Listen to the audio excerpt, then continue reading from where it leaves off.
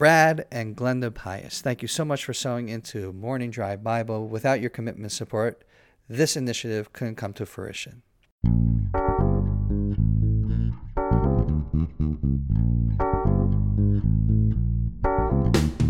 Good morning from Jerusalem. My name is David Krutman. And my name is Scott Kahn. And welcome to Morning Drive Bible. Scott, I just saw an episode from The West Wing. I never watched The West Wing. Really? Really. I know about it. I know what the show is. I once was in a hotel and I saw one episode, but that's all I've ever seen. I'm a movie fanatic, TV fanatic. I love the theater. I love movies.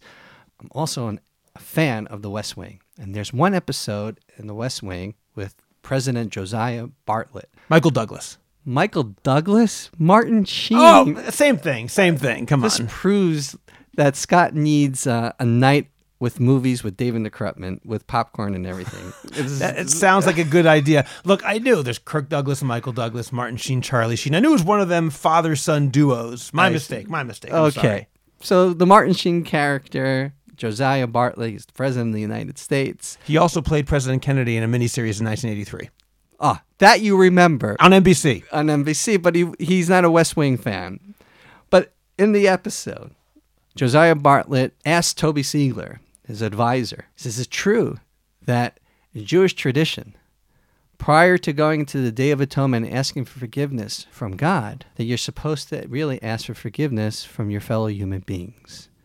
He says, I really never knew of this tradition. Is it true? And Toby Siegler affirms that tradition. That's certainly true. He was right. The TV show got it correct. In Jewish tradition, Finally.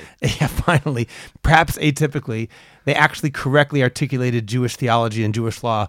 The Jewish concept of repentance is that we must repent before God, but that only is enough for sins between man and God. For sins between one person and another, when we wrong our fellow human being, it's not enough to ask for forgiveness from God. We also must ask for forgiveness from our friends. That doesn't mean we don't have to ask for forgiveness from God as well, but that's not considered enough. God says you can right your relationship with me, but you also must right your relationship with your fellow human being.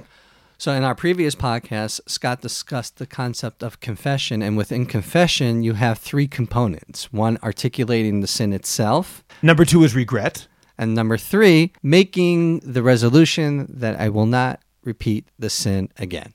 Those are the three components of confession. That doesn't take away from the mandate to ask for forgiveness from your fellow human being. It's interesting, David, because in the verses in Psalm 51, which I cited last week, there's actually a verse that might seem to imply otherwise. David had sinned by having Uriah, the Hittite, the husband of Bathsheba, killed or essentially killed in war. He made it almost inevitable.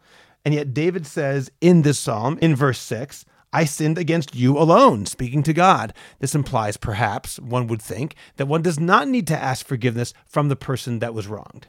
I guess we would suggest an approach to take with the psalm is that David is specifically dealing with the sins that God expressed in the Torah not to do, and he violated those sins, and he wishes to confess before God that he has done wrong, sleeping with a married woman and creating the situation that her husband magically disappears. But at the end, the mandate of asking for forgiveness from those relationships he's done wrong with, he's still mandated to ask for forgiveness. So, David, are you saying that while in this psalm he does say, I sin before you, God, and he doesn't say anything about sinning to Bathsheba or Uriah, but that's because in this particular aspect of repentance, of his confession, he's talking about the relationship to God. That doesn't negate the fact that there's an additional dimension of repentance, which is between him and those other human beings that he did wrong to. The proof of it is the beginning of the psalm itself. He's referring to the incident of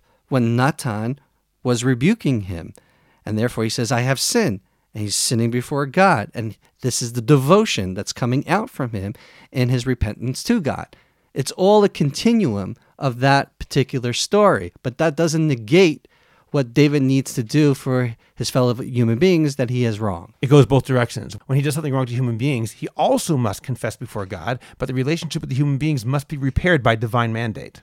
David, can you provide an example in the Bible where someone asked for forgiveness from a fellow man and not just from God? In the book of Genesis, that's the Joseph story and his brothers. Remember, his brothers wanted to do first-degree murder.